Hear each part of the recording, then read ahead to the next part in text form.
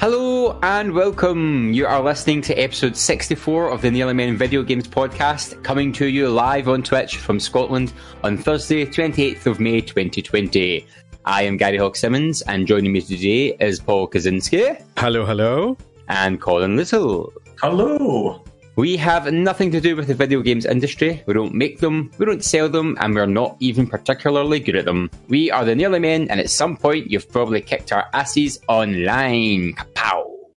Kapow! Kapow! Actually, lately I've been kicking other people's asses online, so that sentence might need to change. Oh my word. Oh, fighting talk already, straight off the bat. Could be the almost men. I'm an Overwatch goddess. Oh my. I'm not actually, but it feels that way when I get 5 kill streaks in a row. Well, that's pretty good. I know. I was well impressed with myself. When did you get good? I know. You can't start this podcast like that. Let's go back. This will not do. Talk about Predator or something first. Unbelievable. Then, we can come up with, we can throw that in after the news or something that you're actually competent. I've got to set the levels. Well, someone does, because anyone that caught our Predator stream last night knows that both myself and Paolo are definitely not competent. Oh, I see. Weren't you fighting each other? Yeah, we were fighting each other. Well, for some points, it didn't help. No. It was a nightmare. It was a nightmare. I just have visions of every game ending in a draw somehow. Well,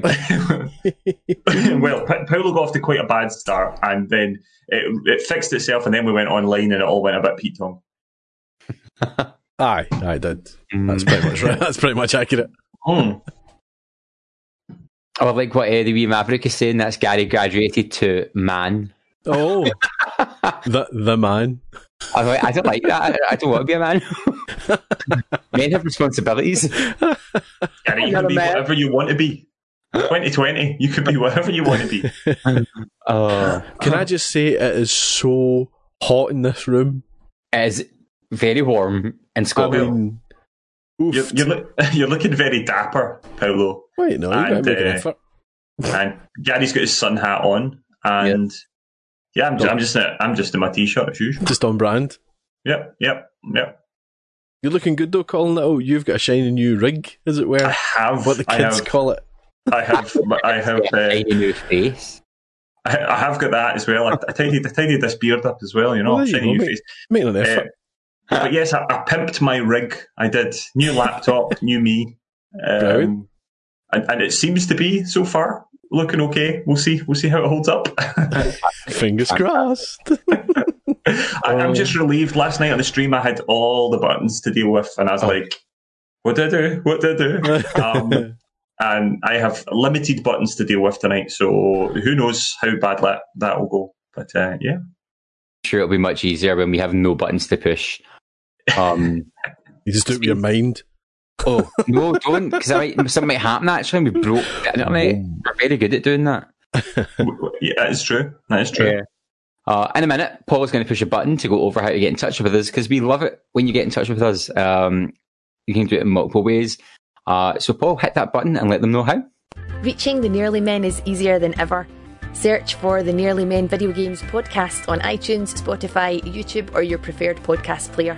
We stream on Twitch. Follow Colin at Colin_NM. Follow Paul at Paul Kaczynski, all one word. Follow Gary at Blunderboy87. And let's get social on Facebook as The Nearly Men, Twitter and Instagram where we are at Nearly Men, or go old school and email us on info@thenearlymen.com. Need all that again? Links are on our website, thenearlymen.com. So what are you waiting for?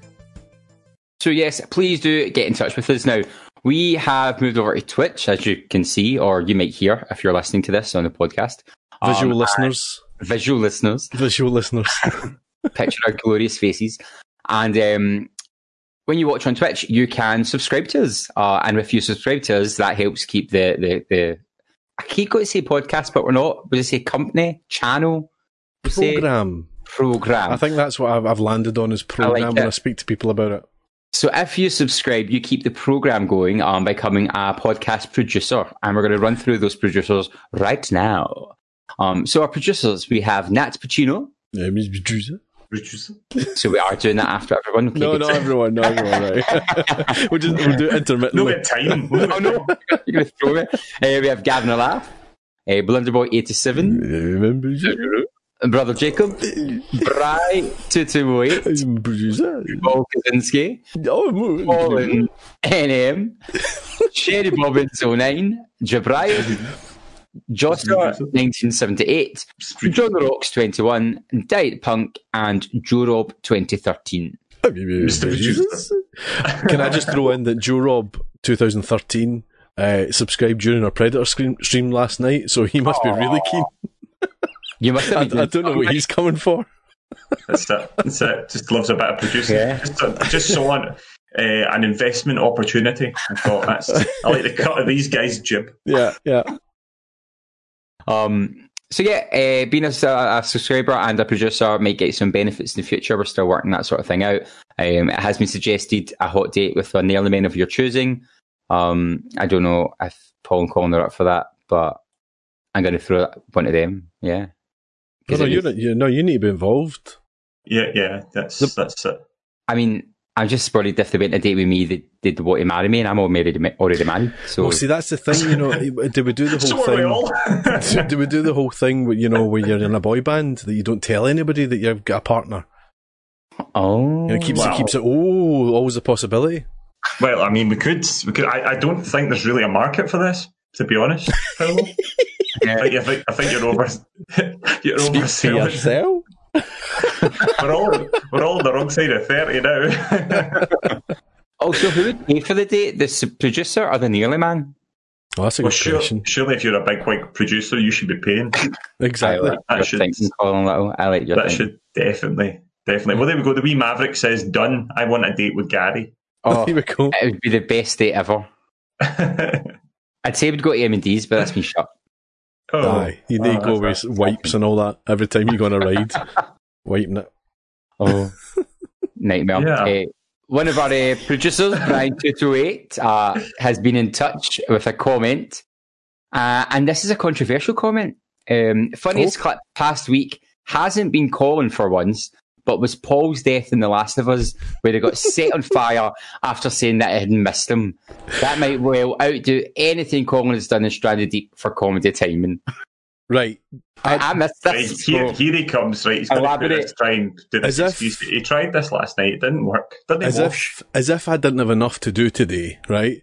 I've done this right now. Where is it? It's in there, right? Now, Gary and Colin, you're not going to be able to hear this. Right. So you might want to look at your stream, right? Okay. It's very convenient. Now, the clip is titled, "Oh, he's missed me," right? Yep. He's missed me. Yeah. That's not what I said, right? Look at this. Look at this. Look at this. Oh. Please miss me. That did not miss me.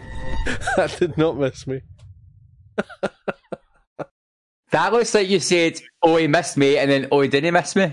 No, right. What I said was, "Oh, please miss me." That didn't miss me, right? Oh. Right, now, it's a bit unfair for Colin and Gary, right? But I don't know. Watch this. Now, you'll be able to get this. Now, watch this. Watch it carefully. Please miss me. Please miss me. Please miss me. Please miss me.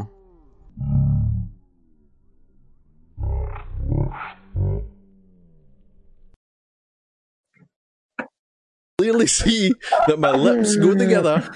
Please miss me. Do you want, watch it again? Watch it again? Watch it again? Please miss me. Please miss me. Please miss me. Please miss me.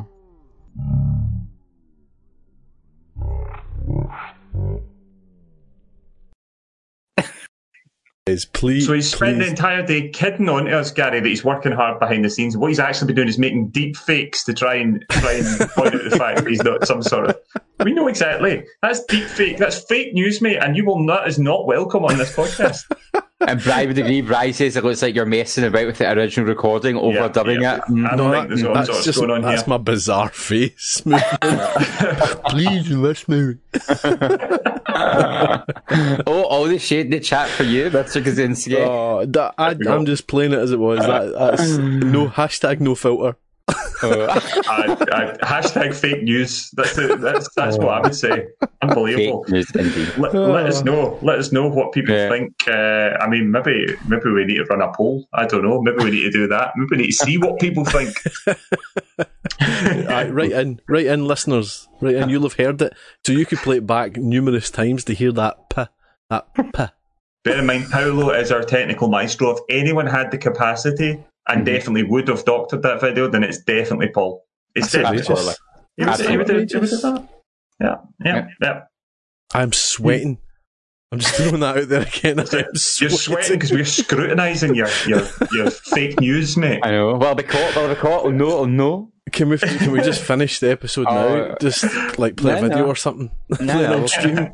I am sweating. We will move on. No, we'll move on from fake news to actual news, so you can have a break. Oh gosh, how this is our first news story. I hate you, Colin Little. So. Right, I'm going to jump in here before Gary actually does do the news. Would you believe it, listeners, that when we did the live podcast on Thursday, Gary, Colin and myself completely forgot to mention that we're doing the 40-hour charity stream next weekend. Would you believe it? We completely forgot with everything going on at the time. We're running about. We completely forgot to add it to the news. And of course, we're all Ron Burgundy. If it's not written down, we don't read it. So let me remind you now, listeners, we are going to be doing a 40-hour charity gaming marathon this weekend. So Saturday the 6th of June and Sunday the 7th of June, we're going to be doing 40 hours of gaming. Now we're going to split it up, so it's 12 hours of Gary, 12 hours of Colin, 12 hours of myself, and 4 hours of us all together at once. So we're going to start on Saturday the 6th of June at 6 a.m, and we're going to have Gary from 6 a.m. to 6 p.m. Then Colin's going to take over for 6 p.m. and do the graveyard shift right through to 6 a.m. on the Sunday morning, where myself, Paul Kaczynski, is going to pick it up at 6 a.m. on the Sunday, take us through to 6 p.m. on the Sunday evening, and then all three of us will get together from 6 p.m. on Sunday to 10 p.m. on the Sunday, playing multiplayer games and having lots of fun and all that jazz. It's going to be the usual kind of thing, the same as the save point we do in October. Obviously, it's social distance, so we're going to be on our own. So anything you can do, give us some follows, give us some chat, give us some donations. Please do donate if you can. We're aware that everybody has got tight money issues at the moment, but if you can spare anything for such a great cause, you can donate at www.thenearlymen.com. It's a great cause. It's for the Edinburgh Children's Hospital charity, raising funds for the Sick Kids Hospital in Edinburgh. It's a great charity. So we're raising funds for their COVID-19 crisis appeal, basically. It's a wee bonus level. We know nobody's getting any money, but it'd be great if anybody can spare any coins. Just donate at www.thenearlymen.com. The story's on there, just an easy link from there. And please do throw whatever you can our way. We've got a really low target of just £200. At the moment, we're already a quarter of the way there, so anything you can spare is great. But please do join us on our Twitch channel, www.twitch.tv/thenearlymen. We're going to be starting at 6 a.m. on the Saturday morning and going right through to Sunday evening at 10 p.m. Hope you'll join us, and I'll pass back over to Gary for the news. Our first news story today is 30 Miles to Barnard Castle video game. Yes! Lets players reenact Dominic Cummings' controversial trip for themselves. And this comes from Lewis Chilton of The Independent. Someone has created a video game in Dreams PS4 called 30 Miles to Barnard Castle, in which players can control a man named Dominic as he drives from Durham to Barnard Castle.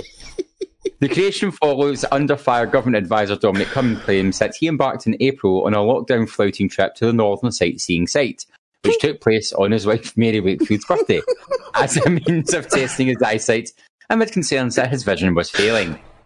In the game, a clip of which was posted by its creator, known as Stevie128K, players must drive along a road, avoiding obstacles. While driving, you can hear a child's voice saying, "Get me to that castle right now," along with coughing from Dominic. The game's description reads, "Dominic needs to get back to work, but his eyes went all weird." You know, Paolo, if you're going to do biting political satire, you can't laugh the whole way through it. It's just so good because it was done so quickly. It was so quick. I know Dreams is good and it's very accessible and all that, but I mean, this was out a mere hours after his press conference. I just loved somebody that was watching it and probably sitting there booting up Dreams and then just suddenly went, wait a minute. What am I going to do tonight? I actually think it's Dominic Cummings has made it himself, and he is. I like your thinking. This might not actually be a game. It might actually be dashcam footage. We can't be sure. I want to know what obstacles they're avoiding. Like, prep, security cameras. It looks like it's mostly rocks. And cars. The object that it's really struggling to avoid is political scrutiny at the moment. It's such a shame I couldn't put the sound on this, because the sound is just as good as the visuals. Oh my god. Coughing and spluttering. It's got like Dominic coughing, as you say, and it's got the wee kid going, "Get me to that castle now!" Get me to that castle, Daddy. It's very good. Dominic's like, I've got to get to work. This is the most biting political satire we have done since Logger Mog. Logger Mog. Logger Mog. We need to bring Logger Mog back. Get Gary on it. We might need to bring it back. I don't know what Logger Mog is. No, that was the before time. The dark times. BG. PG. Yeah, I mean, brilliant. Just great to see. You know, if Dreams never does another thing, then it has fulfilled its usefulness in the world. I mean, I'm already thinking it could be Game of the Year. I've not even played it. Never mind Last of Us. This is it. Sherry Bobbins is suggesting Log Hog or Mog. Oh, that's good. That might help. I'm a bit scared now at these recommendations, seeing as I don't know what I'm stuck in the middle of. Oh, very quickly, Logger Mog was where Colin did a brilliant quiz where I had to decide whether it was a line of dialogue from a game or something that Jacob Rees-Mogg had said. Yep. And believe it or not, it was much harder to tell than you think. Oh, that sounds good. That was very funny, very funny. I had to find all these bonkers lines of dialogue from JRPGs and things. It was like episode 26 or something like that. It's ages ago. Look it up. God. It's well worth a listen. Classic. I foresee a revival of that. You'll have heard it, Gary, because you listened to every single episode we've ever done, surely. I still have to in the bath, so I might be underwater at that point. for like 20 odd minutes. I was practicing to be a mermaid, and that comes as no surprise to anyone, so that's a fully believable story. Gary, you should be in a rose garden if you're going to start lying like this, okay? Let's oh my days. Nightmare. Good fight, Colin Little. Good fight. I know, for that. excellent. Good way to start the news.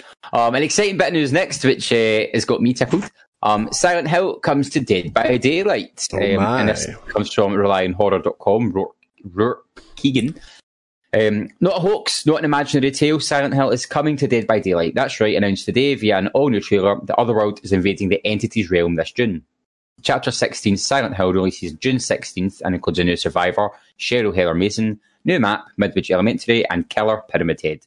On top of all this, Silent Hill franchise composer Akira Yamaoka is stepping in for an all-new remix of the Dead by Daylight theme, adding in a little of that classic Silent Hill spice. Oh my. IGN also sat down with Behaviour Interactive creative team, along with game director Matthew Coate and creative director Dave Richard about the new DLC. Coate described Pyramid Head as being judge, jury and executioner in Dead by Daylight, as it can skip some of the steps required to sacrifice a survivor. Oh crap. Oofed. Similarly, Cheryl will also have unique abilities, with some that can only be activated when cursed. The map is also reimagined, which should be familiar to anyone who's played the original Silent Hill. It was absolutely amazing to work on Silent Hill, said Richard. We had a lot of choice of different iconic locations, but we chose Midwich Elementary School from Silent Hill 1. Usually when we build a map out of a license in the world for Dead by Daylight, it's an interpretation of the location that the entity builds in a specific way. But for Midwich, we took attention to detail and wanted to replicate as much as we could about the map players already know about in Silent Hill 1. We also packed it with secrets and winks to the series, so players will be able to discover all these little elements of puzzles, surprise, little jump scares that were in the original Silent Hill. Richard says. They also went into detail about how they work closely with Konami to ensure Silent Hill feels as accurate to the game's styling as possible, as well as announced an all-new cosmetic expansion, Legendary Outfits. Unlike a traditional skin, a Legendary Outfit will change a survivor's model completely, all the way to a new custom animation. While the survivor will still have the same stats and abilities, their appearance will be completely altered. In this case, a Lisa Garland outfit will be available for Cheryl. Wow. Sorry. Oh, my fever kicked in there. I was like, I can't breathe. It's like Colin Little seemed to upstage you by knocking a light over or something. I honestly had the most stressful minute and a half of my life. My cat started meowing. My wife tried to get the cat, managed to release the other cat into the world, and then she escaped with the cats. She or one of the cats knocked the light over, which I just caught in time, all while I was trying desperately to stay quiet and look vaguely professional. Silent Hill, the cuts of Silent Hill. Never work with children or animals. Oh, good, he's back. He's back. Great, I'm having an absolute nightmare tonight. You must be quite excited about this, Gary. I am very excited, and it's kind of funny because in April Fool's Day last year, Reliant Horror actually did an April Fool's mock-up of a Silent Hill DLC for Dead by Daylight, written the Mickey out of it. So when it was announced, everyone at first went, oh, this is another joke, because Silent Hill's been popping up a lot lately in the rumour mill, like there's a new game coming, it's going to be PS5 exclusive, they're bringing back PT. So when it was kind of hinted at, everyone kind of rolled their eyes and were like, aye, right. But now it's officially announced and it's coming, and the franchise is going absolutely mental. Oh, do you think this is like, there was, the film Cowboys and Aliens? Yeah. So Cowboys and Aliens was a Steven Spielberg film, and it was made purely because I think it might have been Star Wars Episode 3 or something. Maybe it wasn't that, but something had the working title of Cowboys and Aliens. So no one knew what was getting filmed and all that. And I'm sure somebody picked up and said, that's a brilliant name for a film, we should make that film. So maybe it's a similar thing where somebody's done this April Fool's joke and then, like, let's make that game happen. Yeah, there was also, so they're remaking, or they've remade, I don't know if it's been out yet, Candyman. Oh yeah. And there was a room, like, everyone thought the next DLC was going to be Candyman because the guy who plays Candyman liked Dead by Daylight very recently, which is what happened when the Stranger Things DLC came out. The actors, when the characters ended up liking the page, so everyone thought it was going to be Candyman. So the fact it's came out as Silent Hill, the fact there's not been a proper Silent Hill game in years, and the fact it's using Cheryl, who was known as Heather Mason in the third one, and a location from the first game and the big bad guy for the second game. It's weird. It's got fans a bit split because they're like, oh, here's Konami just using their characters for monetary gain. Yeah. But some fans are really buzzed by it. I mean, I think it's going to bring people swarming back, and I think it's it might be a nail in the coffin against Resident Evil Project Resistance because it's licensed Silent Hill stuff and one of the biggest horror platforms that's still going just now. So it's very, there's lots behind it. It feels quite calculated move, and it feels like it could bring a bit of life back to the Silent Hill series. So I'm like, ooh. They might also be testing the water a little bit to see, what sort of response there might be to another Silent Hill game. I mean, I assume there's something in the works somewhere or another. Yeah. I mean, I'm a moderator on a Silent Hill page on Facebook, and the joining requests have quadrupled since this announcement, and the buzz about it on that page alone is mental. It'll be interesting to see if there is still. I think it'd be great if they brought Candyman into Dead by Daylight. Well, that might be like the fallen one because they do have all the licensed horror film characters in it. So he'd be great as well. Swarms of bees and things like that chasing people. I've not seen it. It's Jordan. Is it Jordan Peele that made the new Candyman? You might be right, actually, yeah. I think it was. I'm pretty sure he brought it back. I'm really excited about seeing it. I think it got kind of mixed reviews, actually, but I quite fancy seeing it. Oh, my Pyramid Head's so scary. He's such a scary guy.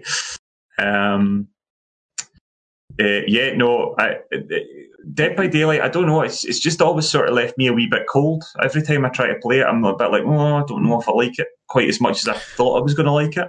It's almost there, isn't it? I remember playing it for the first time. I was really tense, but it's something about the sacrificing. I think maybe just doesn't quite click with me. There's something not quite right with there for me. I mean, it's the Shoeboys last played it. I've got it in the PC now, and I play with a bunch of folk online. Whoa! You play with other people? You have other friends? Wait, I have lots of friends. We know this. We did this in the last episode. Oh, did we? Oh, right. So I treachery every week. It's fine with you, Gary. Is that what you're saying?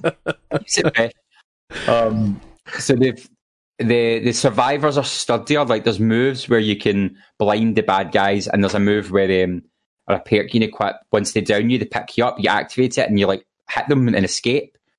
So it's a lot more balanced, and there's also the end game. So if you're the last survivor, all the doors open and the hatch opens, and you can try and get to the hatch first before the killer shuts it, or you can escape via the sounds doors. a wee bit more interesting. My issue was it was just doing the same thing over and over and over again. Yeah. And I didn't think I know Friday the 13th, which was the sort of one that we were kind of playing instead of most of the time. You were essentially doing the same thing over and over. It just felt there was a few more variables in Friday the 13th than there's ever been in Dead by Daylight. Of course, I love Michael Myers. I love the various types of baddies, and they are pretty scary. Well, Michael Myers is terrifying in it because he doesn't give off a terror radius, so you just be doing your thing, and then he's there, and you're like, and then you're dead. Gosh. It's great. It's worth jumping back in, I'd say, and having a wee play around in it. Well, maybe we should do a stream. Maybe the Nail Men need to do a wee stream again, and you can guide us through it, Gary. That might be something we'll have to do.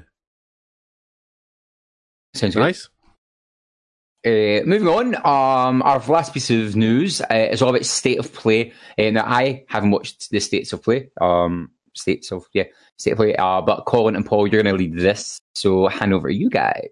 Well, so I know Paolo hasn't seen any of the more recent one. I've watched a little bit of it. Gary's seen none, as he said. But the last episode, pretty much simultaneously to our episode going out, Sony did their first State of Play, and it was about Ghost of Tsushima, which I know, Paolo, you have seen, yeah? Yes. And yeah, I have to say, it looks amazing. It looks absolutely amazing. I love samurai stuff. I really do. And I hummed and hawed about watching the State of Play because I don't want to see too much, but I couldn't resist it just to get a proper look at it. And it was shiny. And I get the impression, Paolo, that this game sort of went from I'm kind of cautiously interested or optimistic into to pretty much into must-buy territory for yourself now. Pretty much, yeah. When it first came out, I was a bit like, "Oh, this looks really good," and the theme looks really nice, right up my street.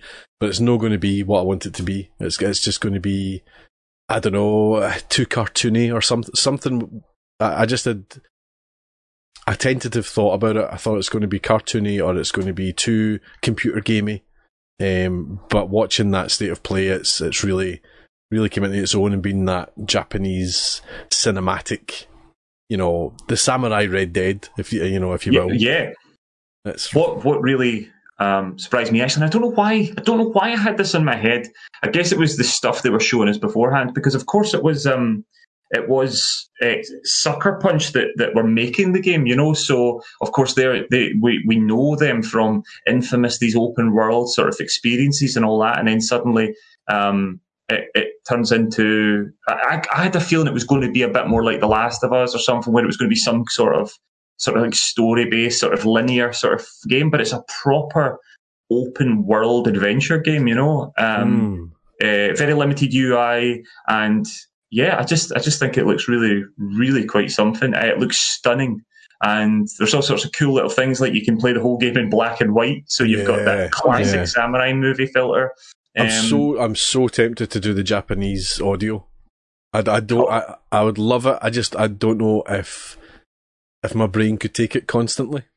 You get used to it quite easy. So I play a lot of JRPGs set in Japan in Japanese, and at first you're kind of like, and then like an hour in, it's second nature. So I'd say go with the Japanese audio. Oh, love it. That's certainly my instinct. I'm really excited about that. I think it's going to be really good. But the main one that we wanted to talk about, of course, was last night's State of Play, where Neil Druckmann was showing off some fresh sequences. There was a video sequence, there was an extended gameplay sequence, and we got a chance to see a fair bit of The Last of Us 2 in action. Now, I'm fully aware that people are going to want to not hear a lot of this, so I'm going to keep this super spoiler-free. We saw some mechanics. I even scrubbed through a lot of the story, so I couldn't even tell you about the story if I wanted to. What I can say is it looks incredible. It really does. Neil Druckmann said it's the biggest environments basically they've ever made in any other game. So if you think of that big open desert area in Uncharted 4, some of the environments are bigger than that. There seems to be much more mechanically. You seem to be able to make more choices than you could do in the past. You seem to be able to avoid enemies if you want. There's multiple ways through situations. You can completely avoid combat at sections. It's not as though you have to move from kill box to kill box. Certainly, as we've been watching Paolo's replays of The Last of Us on Monday night on this channel, it is linear. You do have to get past bits. There's been bits that have been really hard, and you've just got to get through them. Yeah. That won't be the case in this game as such. You will be able to explore. I mean, I'm sure there will be points that you have to do, obviously, but there will be other ways to do it.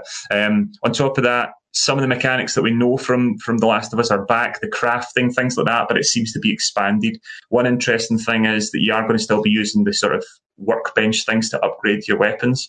What's really cool is that now when you upgrade your weapons, the upgrades you make, if you put a scope on your gun, you will actually see that scope on your gun. That as say your rifle's on your back or something like that.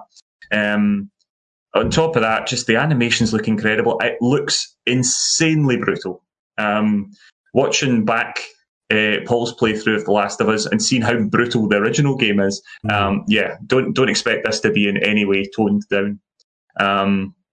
And yeah, on top of things, there seems to be quite a lot of sort of like grey areas almost in the sort of way where I don't know if everyone's necessarily... There's clearly baddies in the game.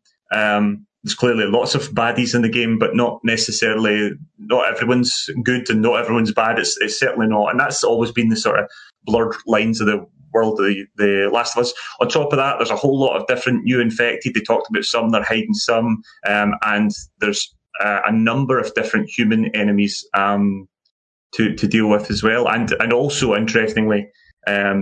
keeping this as spoiler-free as possible. The enemies don't actually seem to get on very well with one another as well, so it does feel even more alive than the other game.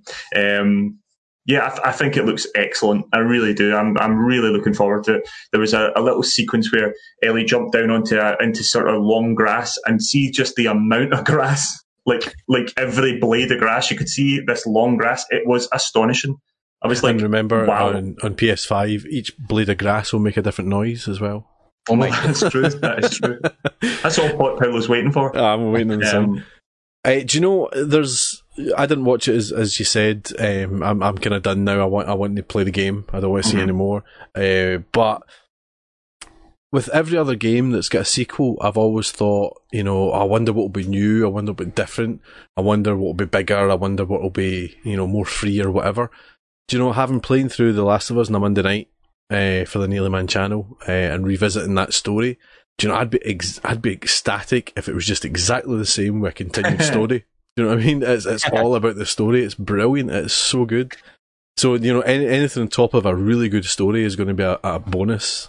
Mm-hmm. It's certainly it's very much it looks very much like The Last of Us. I think people that are keen on The Last of Us are not going to be disappointed. It looks very much like a continuation of that story. I did see certain characters without seeing the video sequences. There are characters obviously that we know from the game who are back or whatever.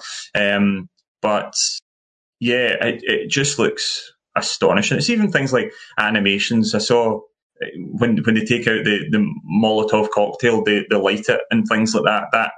And I'm pretty sure they do that in the first game, but it's just the animation, just the little animations. These things just look so much more lifelike. It's natural, isn't it? That's what sells you when it looks natural, and it's not just a bog standard animation. It looks as if it's a normal thing for that person to do. And also. it doesn't look like it's, in certain games you can see, the Molotov animation has started. It doesn't feel like that. It feels like an organic reaction, as opposed to just, they've clicked a button, so now the Molotov action happens, or now the gun action happens. The whole game feels reactive. I think it really does look impressive. Excellent. Yeah. Fun times. Looking good. So that's our news for this week. News. And we have... Lovely. And we have an extra wee special thing today. We have an interview with R-CADE, and we're going to go back to Colin. He's your man. He's going to introduce the interview. So, Colin, take it away. Yeah, of course. So just yesterday, I caught up with Andrew from R-CADE Glasgow, of course, our wonderful friends, who have just been doing a power of work at the R-CADE. Obviously, the situation's changed a bit since lockdown, but they're still going, still putting out wonderful material. And it just seemed like a great chance to catch up with Andrew and find out how things are going. So yeah, let's see what he had to say. I am joined today by owner and chief geek Andrew of R-CADE Glasgow. Andrew, thanks for joining me. No problem at all, my friend. Hello. How are you doing? You all good? Yeah, not bad. Having a nice day. It's sunny today. It's the next Thursday. Wednesday. Jesus, you know what it's like in lockdown. You have no idea what day it is anymore. Who knows what day? I only know what day it is when Paolo tells me it's recording day. Exactly. So you, of course, as I said, owner and chief geek of R-CADE Glasgow. A lot of our listeners will know lots about R-CADE. We spend a lot of time talking about you guys, and we have been for a while. But for people out there who don't know, or maybe don't know as much about R-CADE Glasgow, why don't you tell us a wee bit about the place? Sure, not a problem. So R-CADE in its current form was started about 2.5 years ago now. At the start of 2018, we opened our venue in Glasgow City Centre. The basis of the venue is retro video games, so it's all about video games consoles, everything from your Ataris, your Nintendos, your Segas, your PlayStations, your Xboxes, basically through every generation up until last generation. Mm-hmm. And our from the outset, what we wanted to do was create a space where everyone could play local multiplayer, like I used to play growing up, back in the day. Find a lot of kids these days playing online, ironically, which is what we're doing now because we're stuck in the house. But we wanted to try and bring back that local multiplayer sort of competitive, playing against somebody in the same room as you kind of feel. Yeah. Off the back of that, we also have the cafe side, which stems from my love of Japanese culture. So everything to do with Japan in terms of the decor, but not just that. We serve instant noodles, snacks and drinks from all around Asia. And all sorts of things like that as well. So, it's just a lovely wee place in Glasgow to come hang out if you love geek stuff and Asian culture. Absolutely, and it really is a fantastic place. As someone who's been as a customer, it is a great place to just hang out. And it's funny you talk about the fact that after a love of local kind of co-op or local multiplayer, which of course the Nearly Men have grown up themselves loving. It's interesting, and I do think the skills of local co-op are transferable to the online environment, because you're much less likely to be unpleasant when the person can literally reach out and smack you across the face. Yeah, exactly. So we all learned in that crucible. You had to be a wee bit either braver or a bit more diplomatic, depending on. It's true. You have to give a little more, whereas now you can just get you get kids just giving you, or even adults at that point as well, just sending you a quick DM, a quick private message to tell you all about how they were doing stuff with their mother last night. So you get that. When we were growing up, you would end up getting slapped in the face or that kind of thing. So absolutely, I always wonder how they managed to type those DMs so quick. I know, right? It's insane. I don't know. So you did mention the fact, and there is no hiding, the fact that life has changed quite a bit for us all recently. How for yourself running a venue, a cafe, an arcade, that how has that impacted? It's tough. Basically, our entire business revolves around the gathering of people. So it's all about community. It's all about getting like-minded people together in the same room and creating experiences through that. And of course, with a virus such as COVID-19, it's just not plausible. So as soon as it came out, the pandemic was happening, we had to shut doors.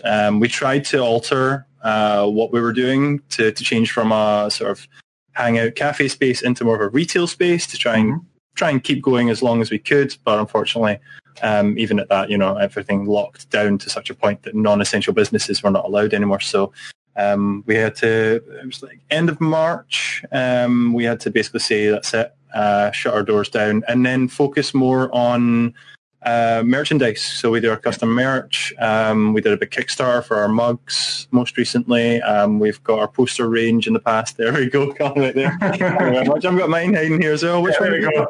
The arcade one here. I went for the D20. The D20, there you go.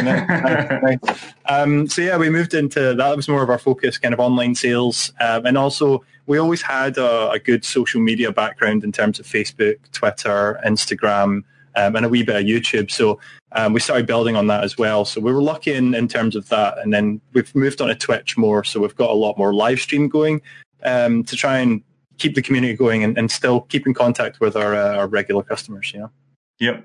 And it's been amazing. First of all, I would certainly call you guys an essential business in lots of ways. But it moved all so fast. It literally did. I don't think there was any chance of anybody really, from the moment that this became a thing to people on our sort of level. There was no stopping it. And it happened so quick, But it's been really heartening, We were sort of talking about this ourselves, and it's really weird. This is not a good time, but at the same time, there's been things beneficial from it. I think folk have had time to spend at home, and I fully appreciate that. For lots of people, that's maybe not. Certainly not. But for people like ourselves who are lucky enough to have a comfort in that, it's been it's not been a disaster. It's not been a nightmare. That said, it's got its challenges. Definitely. But it's been really heartening to see the way that not only our community started to grow, but watching you guys, the arcade community in particular, has been really vibrant on Twitch and on Discord and all that sort of stuff. And I suppose that must fill you with hope, that it really does. I mean, like the fact that everyone, I think it's just a human race thing. Everyone wants to support each other and help each other through and see us to get past this, and the fact that the community's been behind R-CADE as much as it's incredible. I don't have words to thank everybody for all the support that we've had with everything that's been going down, especially considering how much people are having to deal with in their own personal lives, let alone helping a small family business like us support, just continue. So it's insane. Like I can't believe everything that everybody's done for us, and the fact that we're possibly still going to come out of this is incredible. So yeah. Well, it's we can't, nobody, we shouldn't be leaving people behind. People shouldn't come out of this.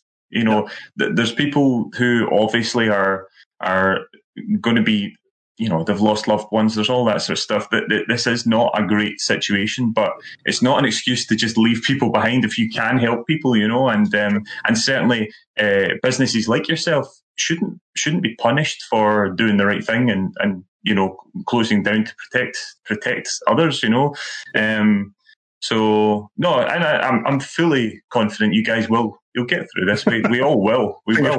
Fingers crossed. So talking about that, I know you guys are very shortly going to be launching a Patreon. Yeah. Tell us a bit about that. Sure. It's actually Michelle. It's she's the brains behind it, not me, the boss.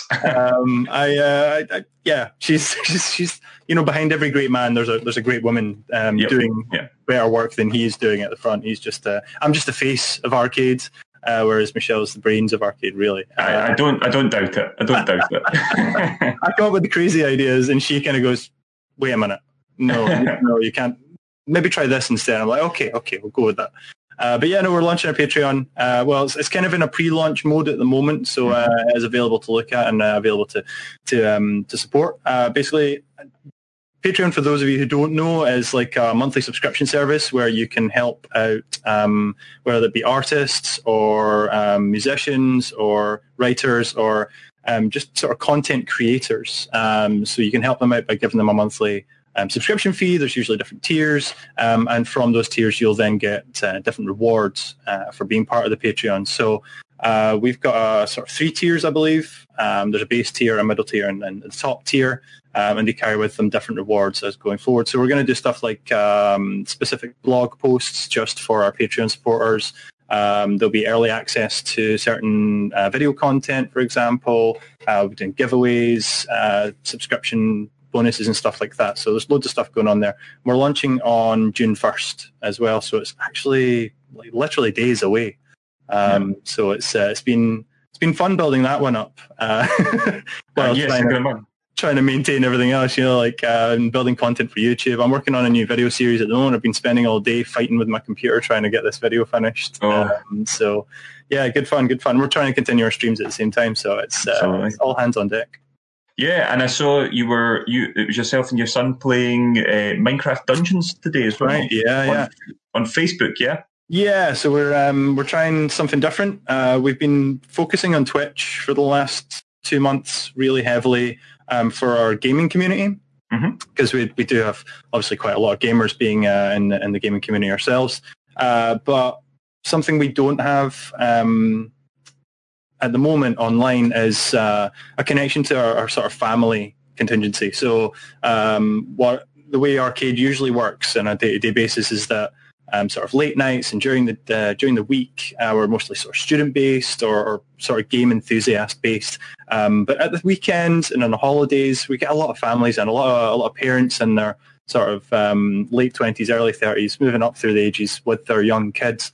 I want to show them all the games that they had growing up. It's personal for me as well, because I've got a son. He's 13, and it's something I relate to as well. So we don't have a sort of connection to our families, or our regular families at least. So we're trying to do more stuff Facebook based, because we find we've got the biggest audience there for families, and so we're trying to do more video content for them on there as well. So I started today with Minecraft Dungeons, which is the new one that just came out from Mojang.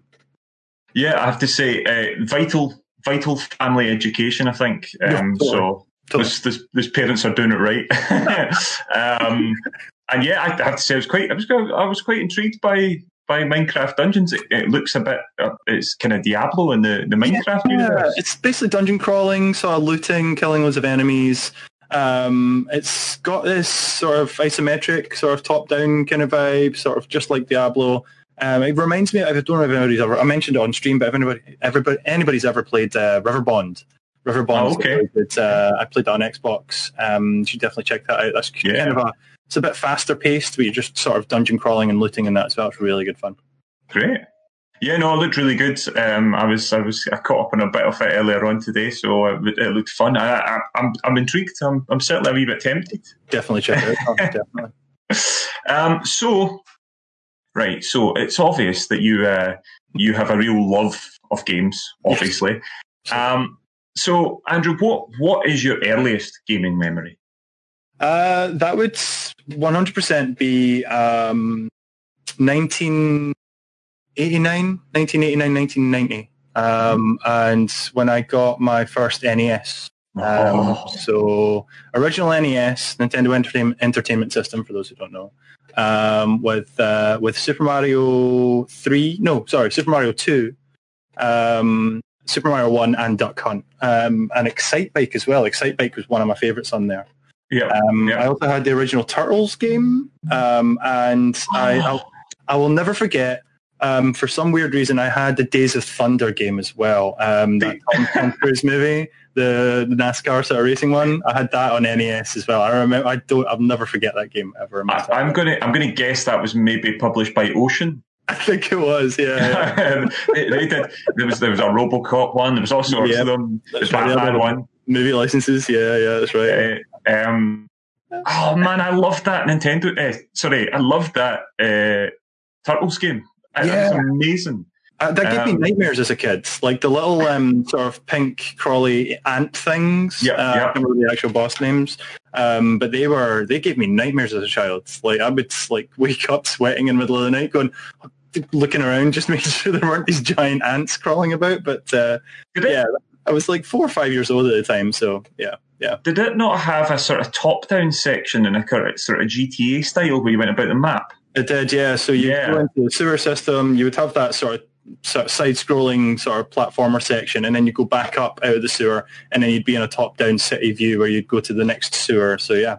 I loved that game, and of course, Duck Hunt, one of the real losses to modern culture with the advent of flat screen TVs. Yeah, you can't use the zappers anymore with an LCD or an LED. So, I think that's a big thing for us in arcade is the authenticity. So using original CRT television so you can play a proper light gun game as it wasn't intended originally. So that's really important for us. Just the best.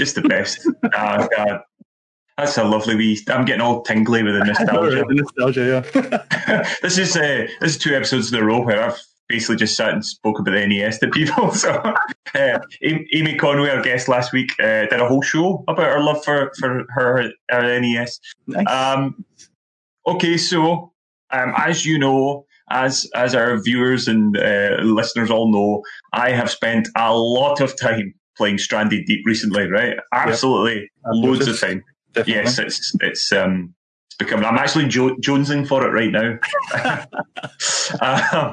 So it made me think, and amongst all my other thoughts about Stranded Deep, it made me think if you were stranded on a desert and you could take one game with you to play, you'd have just plugged into a palm tree or something that's solar panel, solar panel or something like that. Yeah. I don't know exactly how it works, right? All I know is that game works. Okay.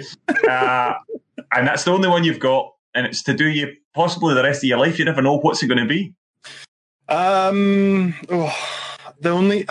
There's so many games that I love and adore, and I have a top 10 in my head. I always do, and it does shift every now and then. But the one game I could always play and probably play with my eyes closed is Super Mario 3. Without a doubt, that game is timeless. The level design is perfect. The way it takes you from, if you've never played a Mario game before, Mario 3 is actually the perfect one to start with, I think, because it's beautiful to look at. Like for the time, with just an 8-bit processor on the NES, it is a gorgeous game. And then the updates later on for Mario World Mario All Stars on the SNES as well. That version's incredible. And then Mario 3 I could play forever. It's a close call. Sonic 2 would also be nearly there, but I think Mario 3 for just being able to either speedrun it or just trying to find every single thing in that game, that would be my one. It is a cracker. Mm-hmm. Do you know, funnily enough, I think I've told people this before, but one of my real kind of favourite moments ever was actually watching my mum complete that game. My mum loved Mario 3. I couldn't complete it. She completed it. That was her go-to. But Mario 3 is fantastic. I think I'd probably prefer Super Mario World. I think it's probably my favourite, but that might have just been because I actually could complete Super Mario World. I found the difficulty curve on World a little easier to go through than 3, I have to say. Especially if you go up the left side of the map and you get the yellow blocks, and it just helps you through the rest of the game. So, Mario World definitely up there, but Mario 3 I think is for me. Absolutely. Quintessential. All those airship levels. Oh, God. Oh, brutal. Spill it. Oh, my God. Tell me about it. Great. Well, I tell you what we like to do to finish up our little interviews is we like to have a wee quick fire blast through some questions. Okay. So I'm going to put these to you to see how it goes. All right. I think I know the answer to this first one, but we'll see. Okay. First one is Mario or Sonic? Sonic. Oh, I'm gonna go with the other way. Sonic. Controversial. Yeah. Okay. Now this one's a tricky one. Let's see. PlayStation or Xbox? PlayStation. Oh, fine. Right. We can continue. Sorry. We're allowed to to this interview. Last week, Amy picked the Xbox, and I very nearly just cut it all. It was disgraceful.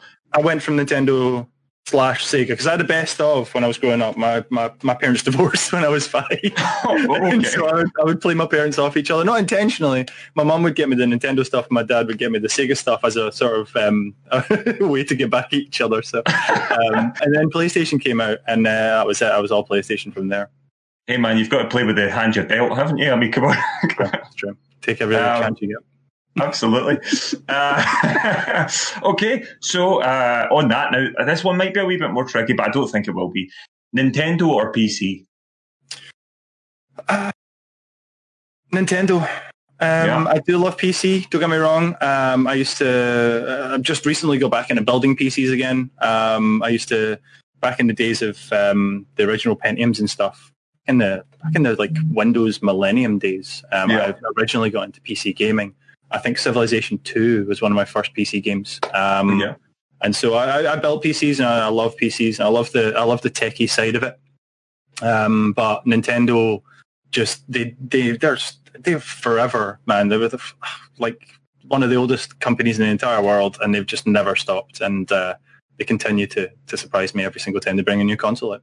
They do, and it's just that nobody does gameplay quite like Nintendo. It's true. It's just simple and accessible, and yet they'll surprise us with something new every time. Yeah. Okay, this one might be a bit more tricky. I don't know. It might not. Bowser or Wario? Wario, definitely. Mostly because of WarioWare games, actually, more than anything. I think. Yeah.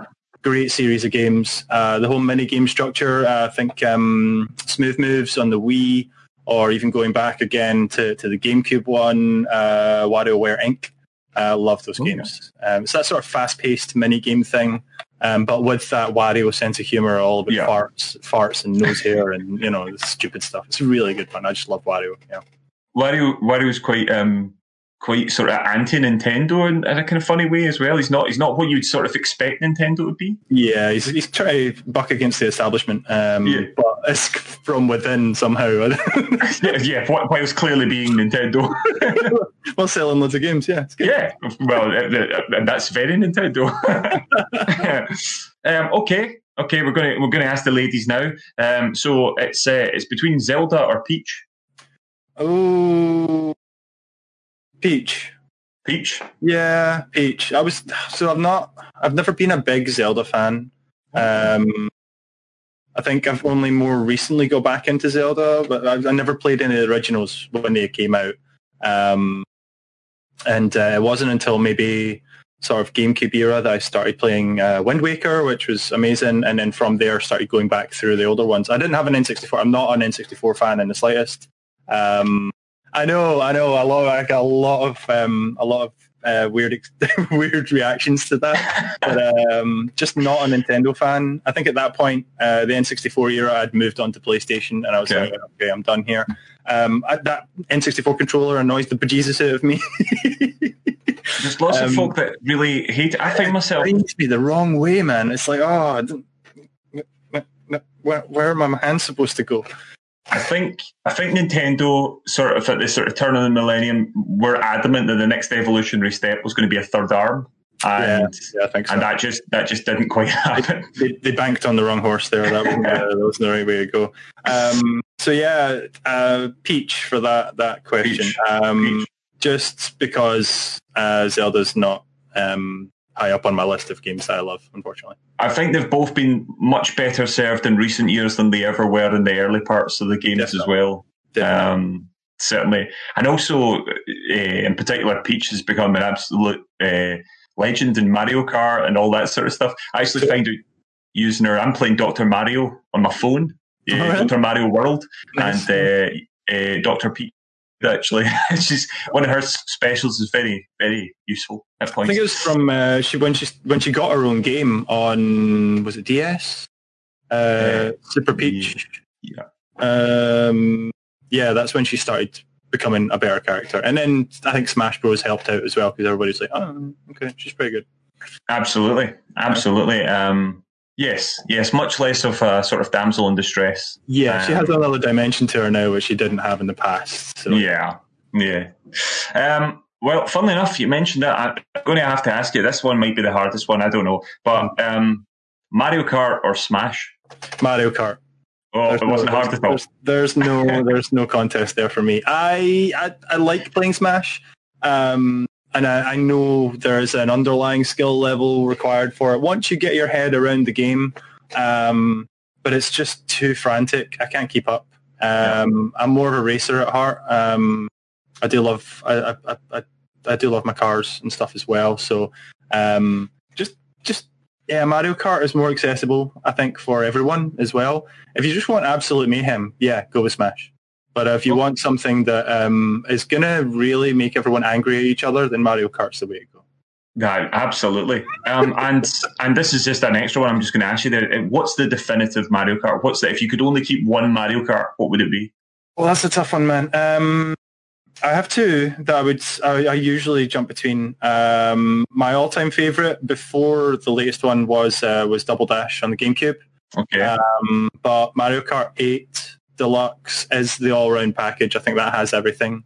Because I think Double Dash was the first one to have two characters on one kart. So you could do cooperative with both people in the same car, as opposed to racing against each other.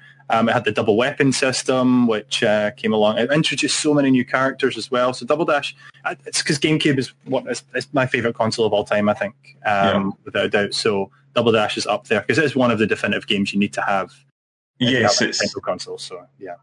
I suppose if you have I know you don't like the N64. If you've got the N64, you need to have GoldenEye. There's that list of games you must have. Yeah.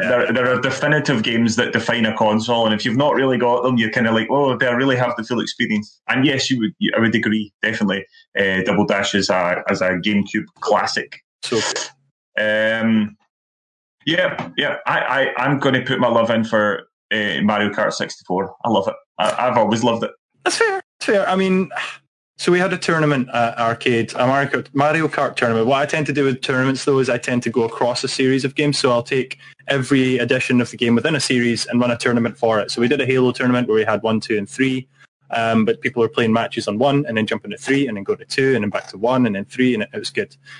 So we did a Mario Kart 1, and everyone had to change which version of Mario Kart they were racing on next. And after the first round robin, everyone vetoed 64. They didn't want it anymore. They were like, the races are too long.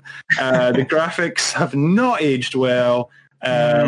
Where we want it out. So I ended up having to take Mario Kart 64 off the tournament halfway through it because people didn't want it anymore. Ah, dear. That is disgraceful. Disgraceful. Okay, next one. Street Fighter or Mortal Kombat? Oh, Mortal Kombat, without a doubt. Never been a big Street Fighter fan. More of a Tekken guy, to be honest.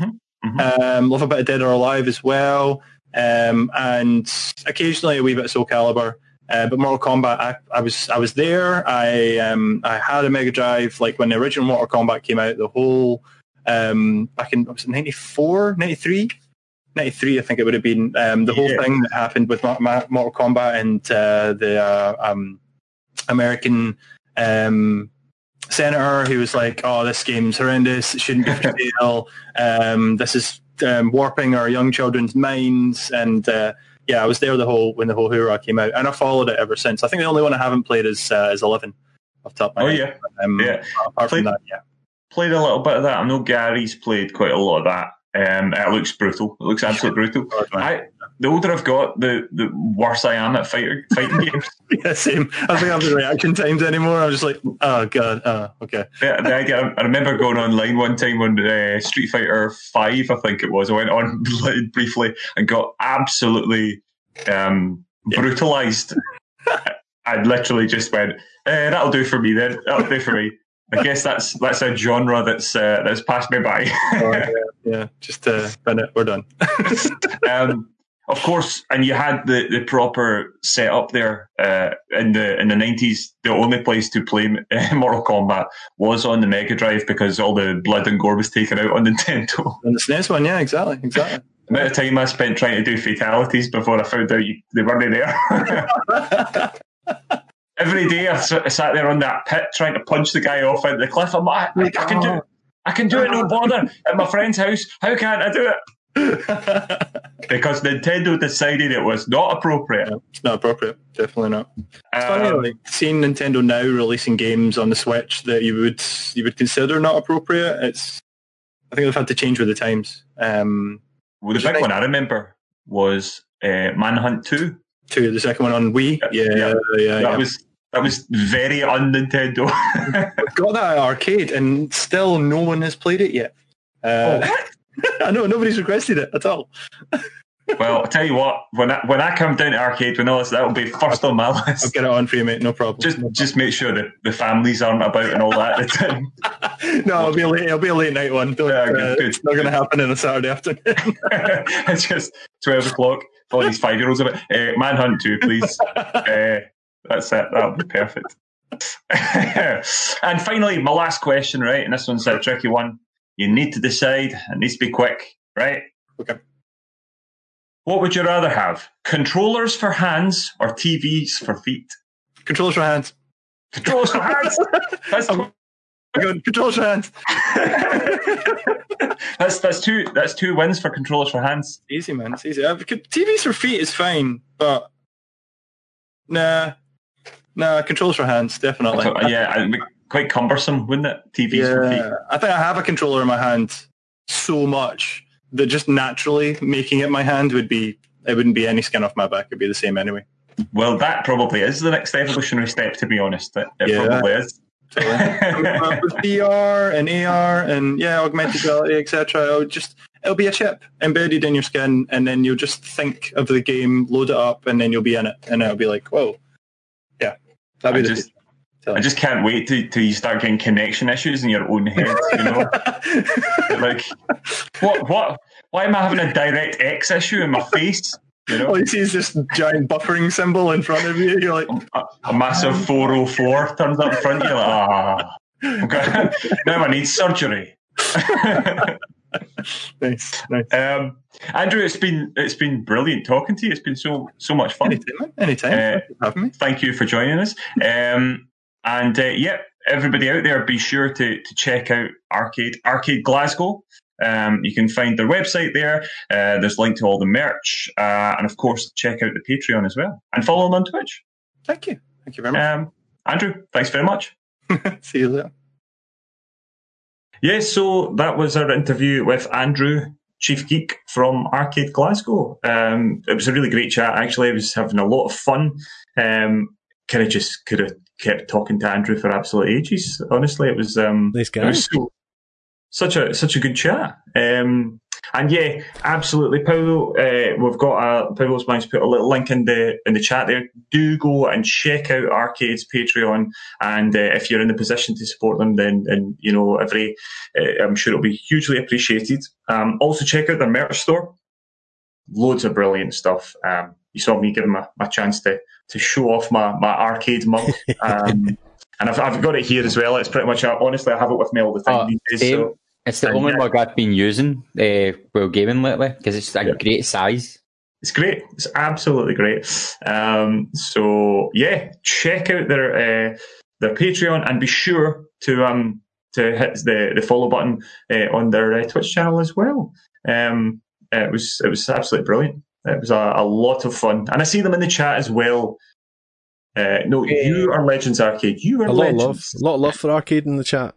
Lots of love for R-CADE, and deservedly so. So support them if you can. really, please do. And I can't wait till we're able to all go and hang out in Arcade again. Oh no, it's going to be so much fun. Whee! It's going to be great. Right, now it's time for some... It's not happening. Not happening. Took forever. Oh, peek behind the curtain. We were discussing how long that might take. It came in eventually. You looked beautiful though, Colin. We were all with you. Good. Two crumbs for you today. 2 crumbs. Colin Little, what's your favourite superhero? That's right, it's Iron Man. So Iron Man VR has got a demo out. Iron Man VR was delayed, sadly. It's coming out on the 3rd of July, if I'm not mistaken. But there's a demo out now, and in the demo you're going to get Malibu, the tutorial mission, and Out of the Blue, Jet gameplay mission, a fight challenge and an advanced combat challenge, to give it all a wee test. And for Iron Man VR, I'm quite excited about this because you can be Iron Man. You are Iron Man. Fantastic that's going to be. Awesome. If you do play the demo, you're going to get an exclusive Molten Lava armor deco for the full game as well. So a wee bonus. We're both VR boys. Are you excited by Iron Man VR? Do you know, I'm quite excited about the prospect of a demo. Oh, there you go. That's quite an old-fashioned thing. Many demos these days. It has to be unlocked for the main game. That's kind of like an incentive to actually play the demo. Come in.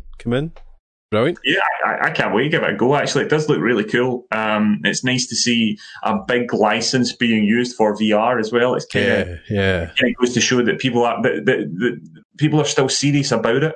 I know it's maybe quieting down a little bit the VR scene, but it's nice to see that it's still ticking away in the background. And a big Marvel game in VR looks really cool. It's a business. Hope it's quite a lengthy game as well. Not too long, obviously. It's not going to be, but a fairly sized game. Be nice. Yeah, absolutely. You don't want one of these, especially if you're expecting it to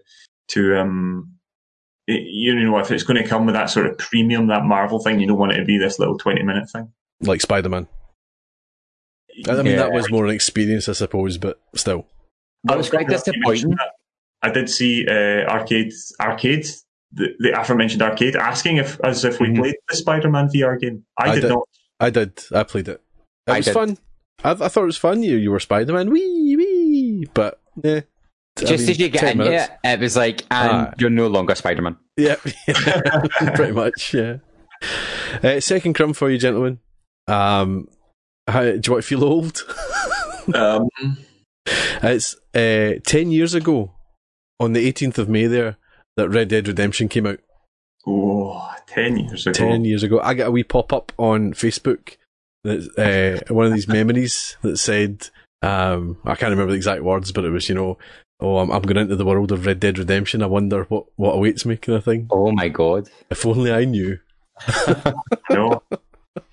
I loved that game. I can't remember because it wasn't really, I remember being so thrilled about Red Dead 2 coming, but I don't remember being that excited about Red Dead coming and then getting it and just thinking it was like the best game ever. I love Red Dead Redemption. So good. So good. Anyway, that was your Cozy's Crumbs. That's it. What stuff? That's it. That's your Cozy's Crumbs. I'm going to bookend it with the wee happy voice at the start, and then the end one will be Cozy's Crumbs. That's not a pleasant voice. Don't make me ASMR you. I've got it here. I'll do it. I take that over that voice any day. What about that voice and ASMR? Oh. No, I'm not going to.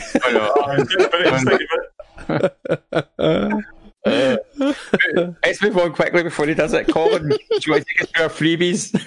Yes, I can take us through our freebies. Okay, so we'll start off as we usually do with Xbox and the games with gold. From the 1st of May until the 31st of May, you've got V-Rally 4. Driving game for the Xbox One. The 16th of May until the 31st of May, you've got Overlord 2. I know Gary was quite excited about the prospect of that. Action RPG, that's Xbox One and 360 backwards compatible. From June, you've got Shantae. This is the 1st of June to the 30th of June. You've got Shantae and the Pirate's Curse. That's on it's a platformer for the Xbox One. From the 16th of June, because as we always say, Xbox, I can't believe this, from the 16th of June to the 15th of July, they're now talking July, you've got Coffee Talk, a visual novel for the Xbox One. And from the 1st of June to the 15th of June, we've got Destroy All Humans. I do love that. That's for Xbox One. And for the 16th of June to the 30th of June, we've got Cinemora. I would give you that, yeah. Shoot 'em up. That's for Xbox One and 360 backwards compatible. So that's your games with gold. Moving on to PlayStation Plus, you've got a couple of days left to grab the 2 sim games that they've decided to play. They went for, they've got Cities Skyline, the city building game for PS4. It's a good game. And then you've got Farming Simulator 19, a farming sim. And they just announced the PS Plus games. The other day they announced Call of Duty World War II is coming for June. They announced that just a few days ago. And today they announced that the other game is Star Wars Battlefront 2, which is an FPS for PS4. And I have to say, I do not know what Sony are playing at the moment. This seems very strange that in May they did 2 games that were very similar, 2 sim games, and in June they've done 2 shooters. I don't know why they couldn't have flip-flopped them a bit and given, Cities Skyline and Star Wars Battlefront 1 month and Farming Simulator and Call of Duty the next month. It just seems really bonkers. Yeah. Did you... 2 things, I've already forgotten one of them. The first thing was, oh gosh, what was that other thing? That's terrible. Did you hear about Spider-Man? That everyone thought one of the games was going to be Spider-Man. Oh, really? Because it appeared on the store for free, very, very briefly. Oh. And everyone thought that's it getting ready to be a PS Plus game and things like that. So they're going to be severely disappointed that it's not. I can't remember the other thing. It's a strange choice of games. I mean, Call of Duty World War II is 2 years old. There's another Call of Duty out now. It's a strange one to choice. I assume they're maybe doing it because of it's around about D-Day. They announced it on Memorial Day in America, so kind of makes sense that they've maybe chosen that. And I'm quite excited about it. I've not played Call of Duty World War II. I quite fancy trying it. Star Wars Battlefront's a strange one because they've basically put the last update for it out already. There's no new stuff, and they're already looking forward to other either Battlefront games or Battlefield games and stuff. It just seems an odd choice, and it put 2 multiplayers and 2 shooters and also 2 multiplayer shooters up against one another at the same time. It's a really strange choice. I just they would never have put Battlefront last month because it was the May, and it'd be May the 4th. Everybody would go, I could pick up Battlefront 2. Yeah, so they'll make their last buck out of it in May and then get rid of it. Well, that's even worse. As the shooter one that I've forgotten the name already, Call of Duty World War II for the whole month, or is it the actual game? Because it's already there for download. Because I downloaded it because I've never played it. So is it maybe a bonus game, like Colin was saying, for the Memorial thing? That's what everyone thought, but then they announced them today. All right, and it was those 2. They did release it early, I think, because of Memorial Day, but no, it is one of June's games. And Star Wars Battlefront. I mean, those are both big games, and if people moan that the last 2 games weren't big games, I'm not saying that any of these games, and I include last month's games as well, or May's games as well, these are good games. Any one of those, you would probably at any one time think, oh, that's quite a good game to have. It's just strange that they've lumped them together in the way that they have. Yeah. It just doesn't really give people... I mean, if you love a sim game, then you're like, oh, that's brilliant, 2 sim games that I really like. If you like shooters, you're like, oh, but it doesn't really give a choice to people who... I mean, I don't realistically see anybody generally playing, unless you're obsessed with playing 2 sim games at the same time or playing 2 shooters at the same time. You're usually playing one or the other.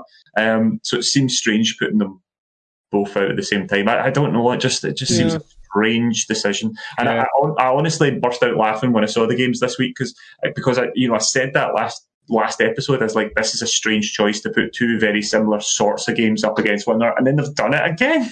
Yeah. I don't know why. Why. Bizarre. But speaking of games which we might enjoy, let's talk about what we have been playing. And there's been lots. Looking at the list, we have played a metric ton of games again. We're getting good at this. I remember at one point it was kind of like, oh no, I've not time to play anything. Now it's like, yeah, well, it's lockdown for you. Yeah. So let's start with what we've all been playing together, and we'll start with let's go with the most popular stream game I think so far by Mr. Colin Little. He's hooked. He's addicted. Stranded Deep, because we've all been kind of having a shot at that. Yeah. It is quite. I mean, honestly, it's just obsessed me. It really has. It's taken up so much. I'm in danger of going over old ground, so I'll kind of keep this fairly concise. But I thought I'd pick this game up. I'd only play it a little bit, and I tell you, I've just fallen in love with the game. It's rough around the edges at points. Yeah, it's crashed on me a couple of times here and there. But it's just so much fun, and it's been proven very popular on stream just because it's one of those games it's quite a relaxing game. It's not always relaxing, but it's got that sort of feel to it, and I'm just loving it. I just think that there's been an awful lot of fun adventures to do, and on Saturday night there, I went for my first boss battle, trying to beat the giant squid. Did you win? No, I did not. I didn't die though. I very nearly died. It proved incredibly difficult. But I've got a strategy, I think, and on Saturday night I'm going back for my Stranded Saturday, and we're going to fight one of the other bosses. I think I want to go after the Megalodon or the eel and try my luck against one of them and then come back for the squid, because I think the squid's one of the hardest ones in the game, so I might as well work my way up to that, especially when you've got permadeath. There's not really, you can't really, make mistakes, because if I do go up against the squid when I'm not ready, then it's another 50 or 60 hours before I can come back to it. No. But I'm just loving it. It's just absolutely brilliant. I know you both played a little bit of it. Any opinions yourselves? I'm slowly making my way through it every now and again. I dip in and play a wee bits and bobs. I don't think I've actually played. I think I maybe said it. No, it couldn't have been last episode. I must have said it on stream some point that my game crashed and I hadn't saved it for like 3 days or something. Oh, you did, yeah. And I just thought, do you know what? I'm out for the now. I'll go back and do it another day. So I'm kind of I'm still very early days. I think it's day 12 or something like that. But it's good. Good fun. Day 12? I'm still on day 3. I was in day 2 last time we recorded. I went in and did one day, then was like, and enough. I don't know why. I just can't play another survival game. Yeah. We'll come to that later. But did you know, though, there's a game coming out on PC, and it might actually be out, and it's called Raft, and it is the exact same game pretty much, except it's got a more cartoony aesthetic, and it's a multiplayer. I saw it today when I was browsing the Steam store, and I was like, that was like, oh, it's not, but it looks like it. You can fight sharks, and you've got to build your island, and I was like, huh. And I was like, it's so weird how they seem to have arrived at the same time. I don't know how I would feel about. I mean, I think I would quite like the idea of playing a sort of a co-op Stranded Deep. I think it would be great fun, but I think it would lose some of what makes Stranded Deep what it is. It is supposed to be Castaway, the game. You are supposed to be stranded on your own. I think it would become a different type of game if you could play with friends. But what I would love is if you could do a little multiplayer mode where you were there building with friends as well, and it could have the 2 different modes. Ginganguli duet. Yes. Well, I've got all sorts of folk singing Ginganguli with me when we do it. It's wonderful. Wonderful as a word for it. Don't you be jealous? You put your Gingangulis away. Oh, sorry, I didn't know you could see them. Oh my days. You've also been both enjoying the opposite side. You've been taking on the role of the shark in Maneater. How are you finding that? Yeah, it's bonkers. It really is bonkers. I streamed it on Friday. I played it for a few hours, and it's good fun. It is good fun. I was surprised at how short it's going to be. That surprised me. I thought it was going to be a bit longer than that. But then, in the same breath, I was thinking, well, how much of this could you play without it just getting a wee bit stale? Because it's quite gimmicky. It's narrated by, oh gosh, his name's out of my head. Is it Chris Parnell? Is that what it is? Chris Parnell? The guy that is Saturday Night Live comedian. Yes, I'm sure it is. And his dialogue is very funny, Very fun. It's genuinely hilarious. It's really good. It's got that sort of best in show style sort of commentary. But no, I mean, it's good fun to play, and it's bonkers. It is bonkers. It's fun just munching. Yeah, extremely violent, wonderfully so. And I can see Daybreak and the wee Maverick both in there saying, "Oh, no."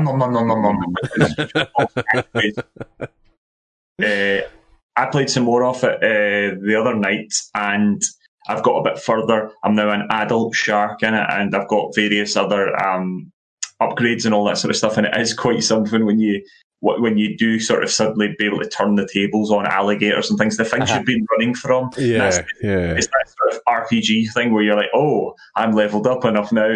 Now it's revenge time. And it's got such fun. And this sort of madness stuff where you're bouncing about out of the water. It's so funny, the idea of a gigantic shark bouncing out of the water and munching folk and then like flopping back into the sea. Nom, nom, nom, nom, nom, nom, nom. Now, here's a question for both of you. Would you say it's worth the £35 price tag for anyone who's interested in the game?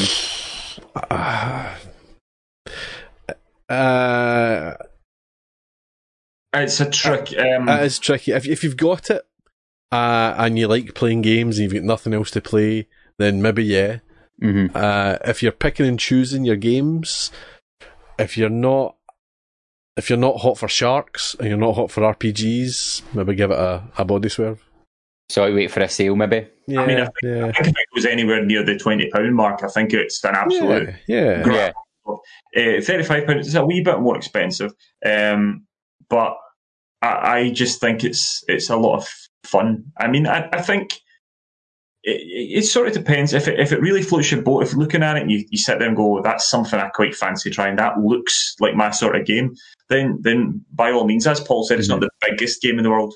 But it does look like, for instance, if you like a trophy, if you like 100% games and all that, I think it's quite an achievable one to potentially 100% to platinum, and you will have a lot of fun with it. It's also quite good for just picking up and having an hour or two of absolute madness and then putting down again and picking up later on. I mean, I kind of linked it to Spider-Man when you would just swing about New York City, and that was just fun, swinging about New York City. It is quite fun just swimming about as a shark. It's quite satisfying. I see R-CADE Glasgow saying it's only worth it if you add the RoboCop DLC. and then have clarified that it's a Mortal Kombat dig, by the way. Yes, we did get that, R-CADE. Yes, of course, RoboCop is in Mortal Kombat 11 and using his mad R2-D2 sticky thing to kill people. There you go. So I don't know whether or not R-CADE will get their wish and we'll get a RoboCop DLC for Maneater. I don't know. I mean, I'm doubting it, but you never know. And yes, R-CADE is clarifying he's too expensive. Definitely. Last Thursday we were all. Was that last Thursday? Was that a week ago? Yeah, a week ago, man. Oh my gosh, we were all on with Mr. Producer Gavin the Laugh doing some VR shenanigans. Yeah, baby. And we started with Firewall 0 Hour, which we have played quite a bit of, and we are still gank at. By the way, I'm going to retract that, Gary. On you go. As we kind of discovered that communication is key. Surprise, surprise. We got a good run of winning some games. Yeah, we did. 5 in a row? 4 in a row? 5 in a row? 4 in a row, because you jinxed it. Yeah. But we cinched it. We jinxed it, yeah. Yeah. It was lots of fun. I'm sad that this video has started at this point, because it will go back and start at the beginning, and you just need, this is Gary's gameplay, and you just need to see how brilliantly cautious he is. He's bringing up the rear, but he's looking out for us so well. Me and Colin are kind of charging on. I didn't even clock that was me at first. I'm like, that looks familiar. Gary's closing doors behind him and things. But no, I thoroughly enjoyed it. I think having the fourth person being someone you know made it that bit more achievable once we tried to work the game out. It's great fun as well. One of the very best VR experiences, I would say. Yeah. I think it just works really well and is a lot of fun. And it's really tense, and it's got that sort of Rainbow Six sort of seriousness about it almost, but at the same time, it's fun. It's really fun.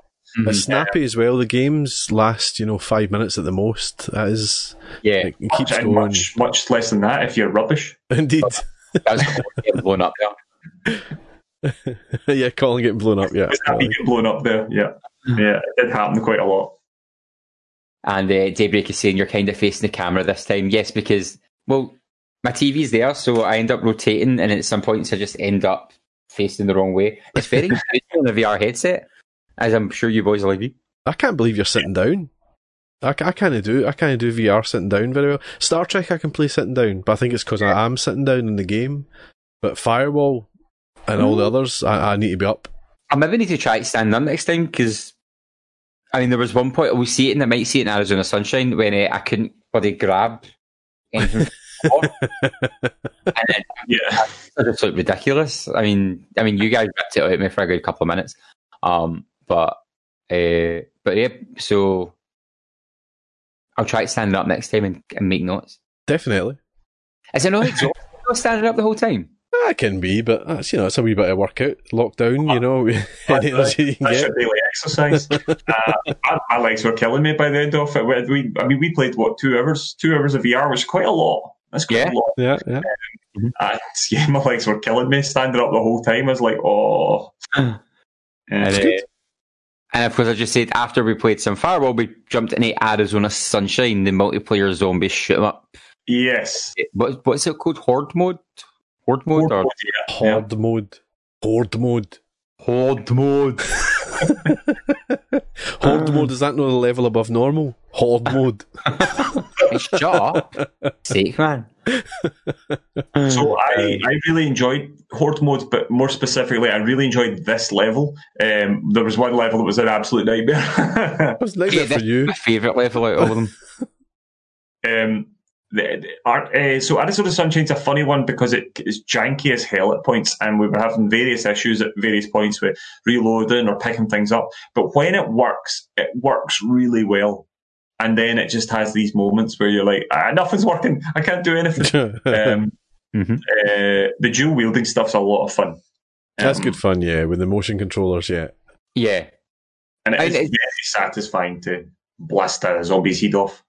Yeah, it's a good, I think it was because you were saying when we were playing, Paul, it was one of the earliest VR games, wasn't it? It must have been, yeah. Way back, and before it was on PSVR, it was on the Oculus? Yep, yeah, it was one of the very first games on Oculus, I think.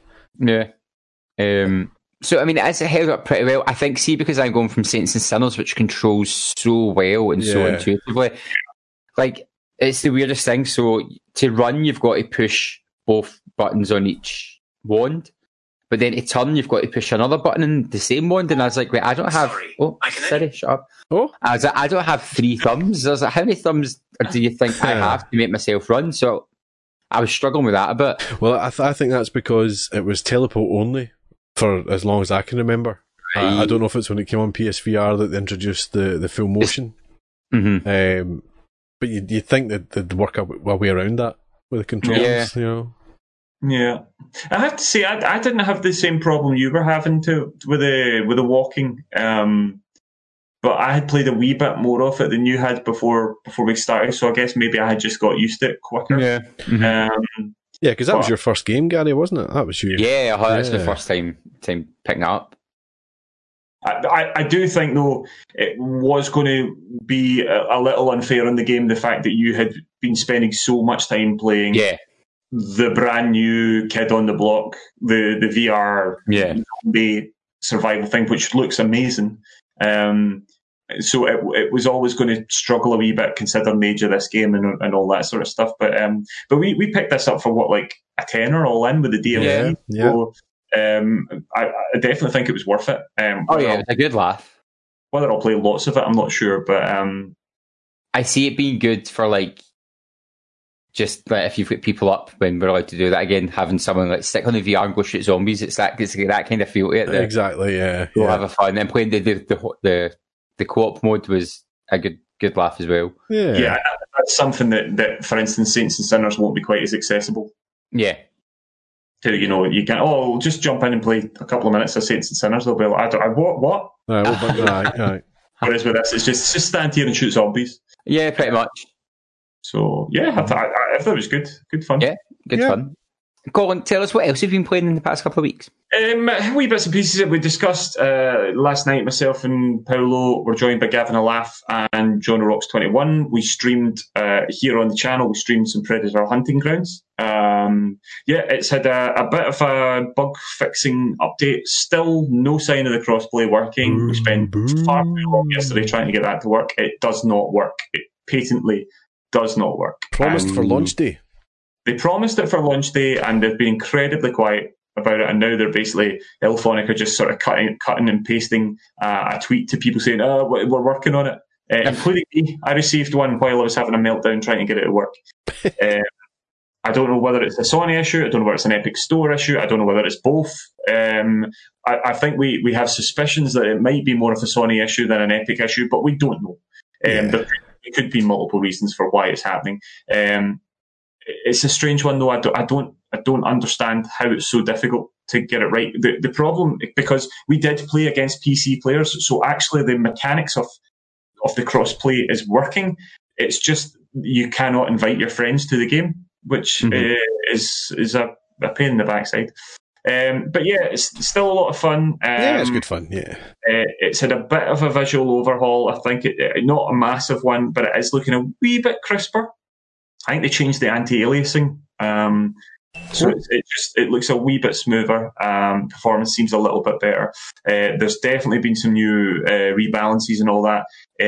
We noticed last night we were playing 3-on-1, and at 3-on-1 the Predator is incredibly strong. Yeah. There was only maybe we played a bunch of games. I think there was only once or twice the Predator actually got killed. So it was pretty tough. It was pretty tough. Okay. But it was good. It was really good. Apart from that, I streamed some Doom 64. I absolutely loved it. I loved it. That's a game that was a bit of a blind spot for me. I didn't really know much about it.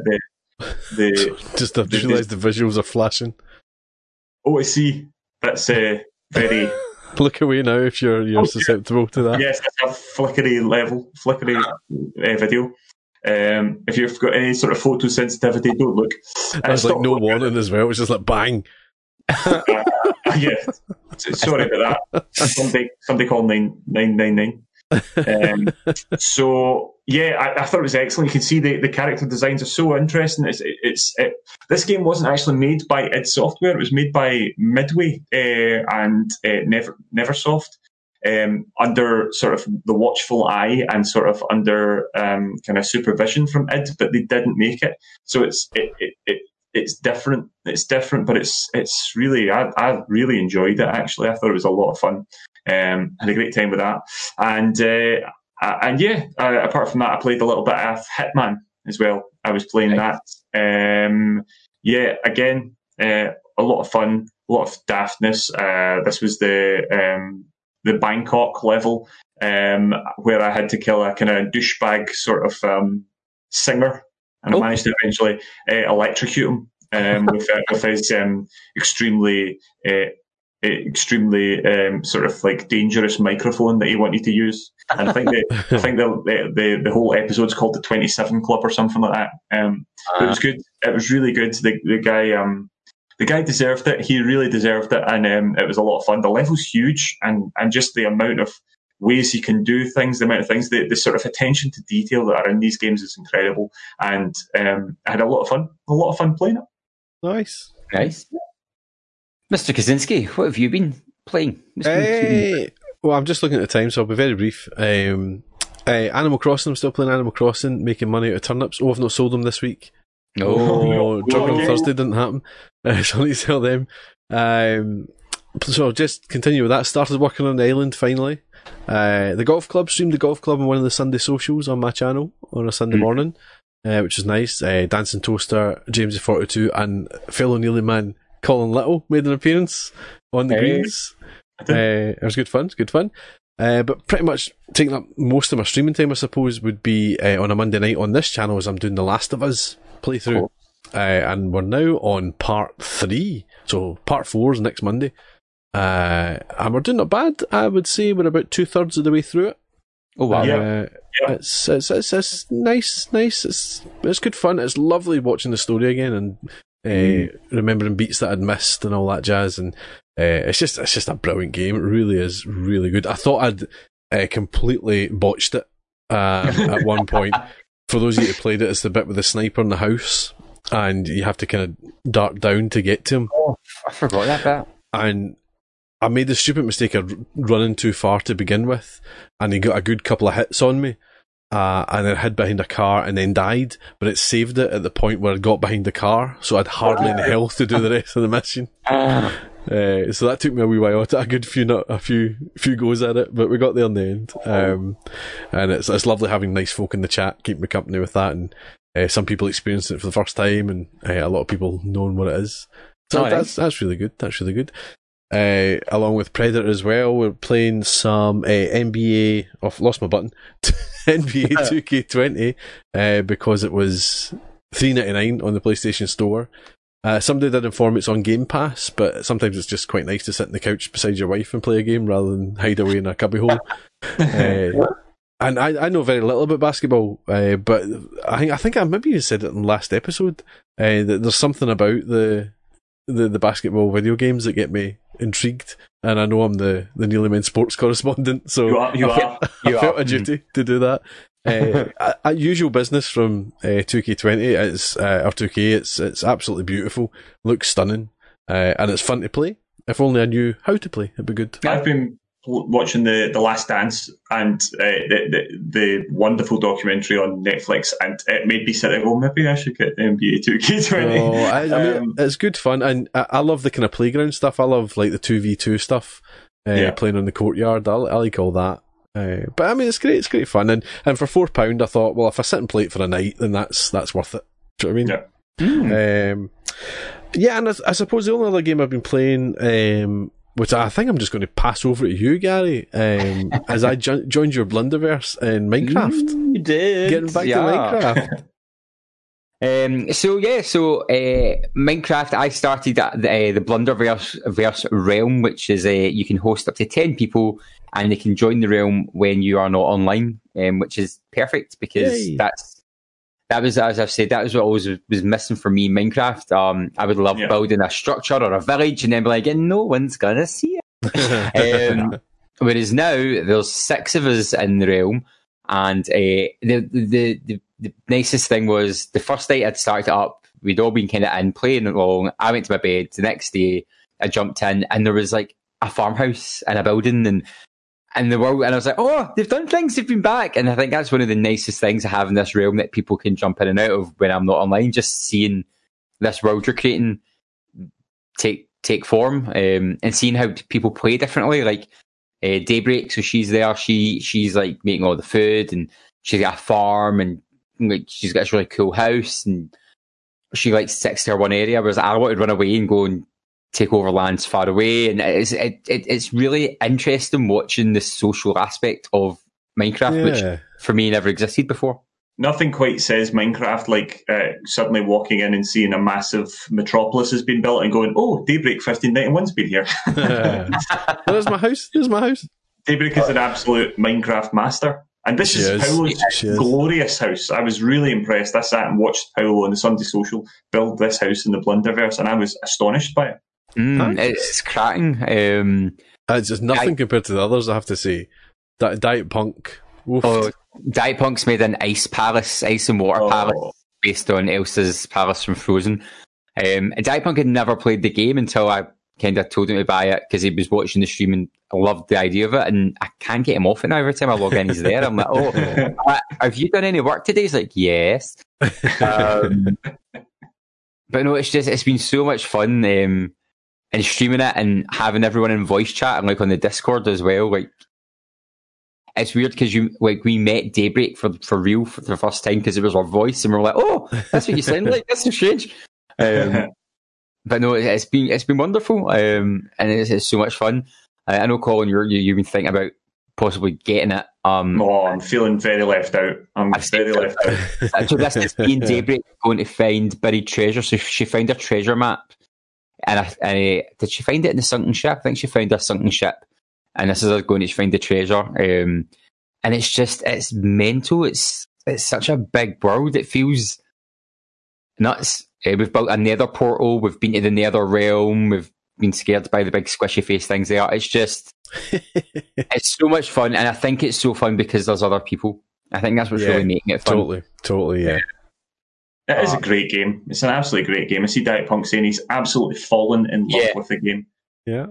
And it's dead easy to stream. Like, you can just stick it on and have a chill stream like you were doing on the Sunday Social, Paul. Like, it's something you can chat along with and not... Wee project. Feel rushed, and then when you get bored, you go find somewhere new to make a new project. But no, it's been great, and I'll probably go in after the podcast. Oh my! Way back to London first. I've been playing a few different types of games as well. I went back and I finished Assassin's Creed Origins. I enjoyed it. I really liked the end. Annoyingly, I kind of wish we didn't have the game. I wish we'd started at the end and played her story, because I don't want to spoil it, but it is her story, and I was kind of like, right, his part could have been a cutscene, right, and we could have had the actual founding, but the whole last bit I really enjoyed. I found the pacing off, I will say that. It was like, big mission, war, kill them dead, fight, end, and I was like, whoa, what's going on? I'll give you that, yeah. Yeah, I was a bit like, wait, who's that? Why is that the bad guy? What's going on? But no, I did enjoy my time with it. And then my copy of Assassin's Creed Odyssey had arrived by the time I finished Origins. So I jumped straight in. And I much prefer an Odyssey to Origins. And I've done more assassin-y things in Odyssey than Origins. Like, I've stuck around, I've hid in bushes, I've whistled in people, I don't know what it is. I don't know. I like the boats in Odyssey, whereas I never liked them in Black Flag. I don't know what's going on. It's very strange, but I don't know if it's the ancient Greece thing, because I love ancient Greece. Yeah, I mean, whatever hooks you in, isn't it? But I feel like I'm doing more assassin stuff in this, even though annoyingly it's set before Origins, which is a start. And don't get me started in that side yet. That's probably going to be some beef. But I'm enjoying the game, as I'm enjoying, and I've done a lot of, I said, assassin things in it. Whereas with the Magi, I was just kind of like running in and smashing them in the face with my sharp sword, or like shooting them with my shotgun, bow and arrow. One of my favourite moves in Odyssey is the kick, the thump kick. It's so sad. The 300 kick. Yeah, is that what it is? Right? Yeah, you're just about to see it in the stream, and you kick them. It's so funny. But no, I'm enjoying it. I need to go back to it and continue it. I like the story. I did all the quests in that first island. Like, I did everything within Shit's Life. I've never played it. I've always been tempted by it, though, because I think, aside from Assassin's Creed, what was it called? Rogue? The one that was in London? That wasn't Rogue, was it? Syndicate. Syndicate. That's the only one I've not played. Yeah. So I feel like I should be playing them. Because I loved Origins. I thought Origins was great. Yeah, I can only imagine this is an improvement on Origins. The map is massive, as Colin said. When you look at the map, you go, it's not that big, then you zoom out, and then you keep zooming out. Yeah. It's huge. That's my only concern. And I don't know, maybe I need to get back. As I said, I do think I had open world fatigue when I was playing it. I had just finished Red Dead Redemption 2, and it probably was a terrible time to jump into another huge game. So maybe I shall go back to it at some point. I've got some big super duper edition that I got quite cheap, and I've just never really. I don't know. Maybe I will. Maybe I'll have to jump back into it at some point. But no, I've been enjoying it. Well, we'll jump over to the figures games and see what they've been playing nice and quick. So oh gosh, how's that? Matt KG12 says they've been playing Star Wars Battlefront 2, grinding to get that Maul skin, and Mortal Kombat 11 Aftermath is RoboCop. I just can't resist a good gimmick. An expensive gimmick. Yeah. James Simpson still playing Last of Us Remastered. Really looking forward to part 2. Picked up Old Man's Journey on Switch as it was cheap. Good little game so far.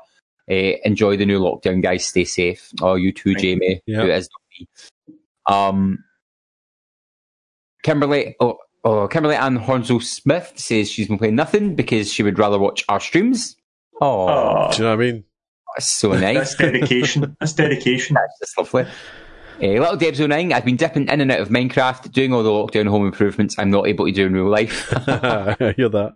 Yes, and that particular house is majestic. Do you know what, Colin Little? You just maybe need to get it on a laptop so that they can build a big house to show off to people. And that'll leave in the Bondiverse.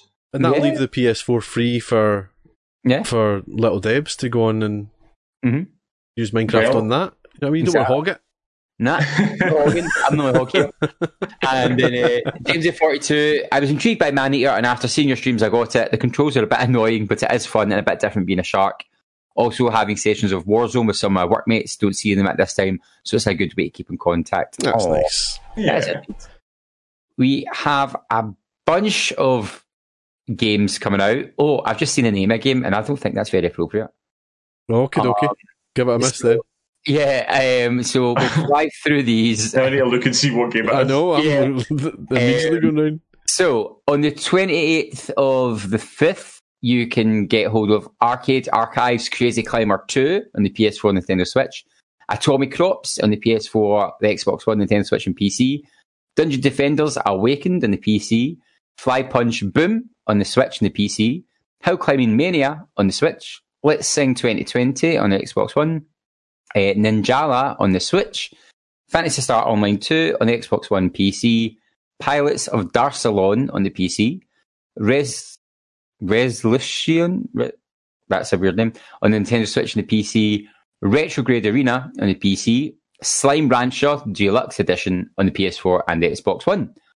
On the 29th of the 5th, you can get Adam's Venture Origins on the Switch, Mana Rocks on the PC, Ultimate Fishing Simulator on the Xbox One, or Utawarerumono Prelude to Fallen on the PS4, Wild Tracks Racing on the Switch and PC.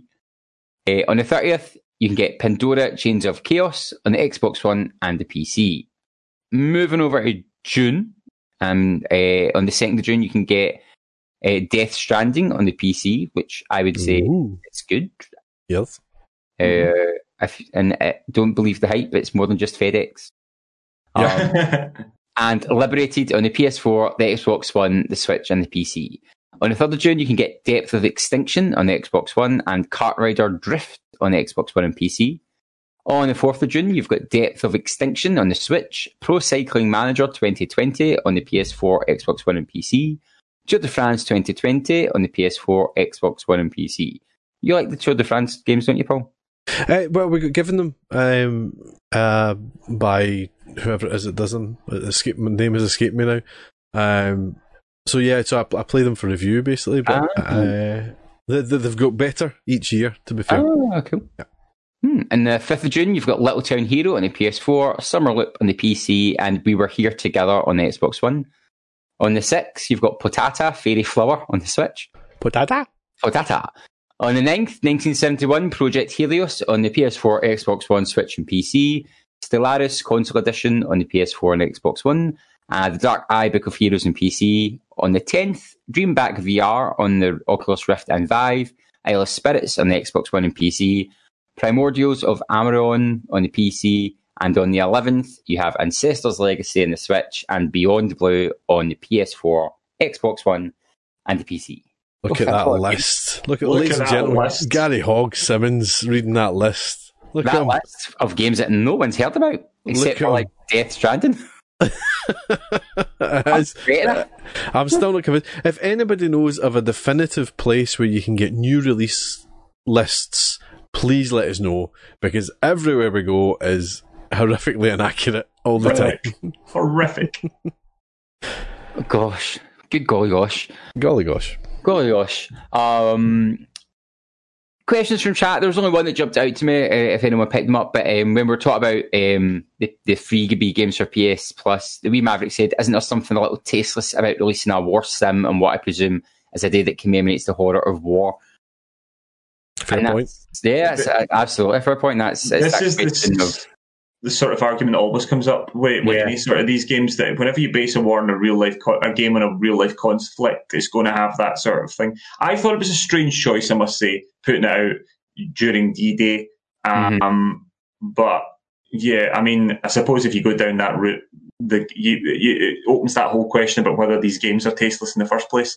And that's quite a tricky one. But yeah, it's something that jumped out at me as well. Wee Maverick, it kind of sits a bit uneasy with me. It seems a wee bit strange. And as I said, announcing it on Memorial Day as well seemed a wee bit strange. To say the least. We've got a couple other things in the chat I did spot out. Let me see. R-CADE Glasgow did reply talking about Maneater. They said, imagine a RoboCod DLC. Oh, they're not yet. Remember RoboCod? I like that. There you That'd go. be good. We got a whole lot of stuff about VR. Lots and lots of stuff with that. Did you catch the No Man's Sky comment, Colin? I did see that, yes. Don't mention No Man's Sky. Oh, God. Sherry Bobbin says, do not mention No Man's Sky to Colin. Bryce says it's a good game. And Sherry Bobbin says, Colin does not agree. I do not agree. Well, I think it's fine. It's just not a game. It's just boring. Can I just throw in, it's coming to Game Pass as well. Good, so that all those Xbox players can find out how unfun it is. So yeah, apart from that, we had various things. I did see Mishmallow, R-CADE's Mishmallow, dropping a rather controversial comment in the chat, saying that Stardew Valley is better than Animal Crossing. Ooh. And she says that she says it's way better, and it also has less turnip politics. I'm there for the turnip politics. That's the only reason I play it. I would say Stardew Valley is good fun. I like Stardew Valley, but trying to progress in it takes forever. Yeah. I'm going to have to just close this door because my cat is insisting on beating on the podcast. He's driving up the wall.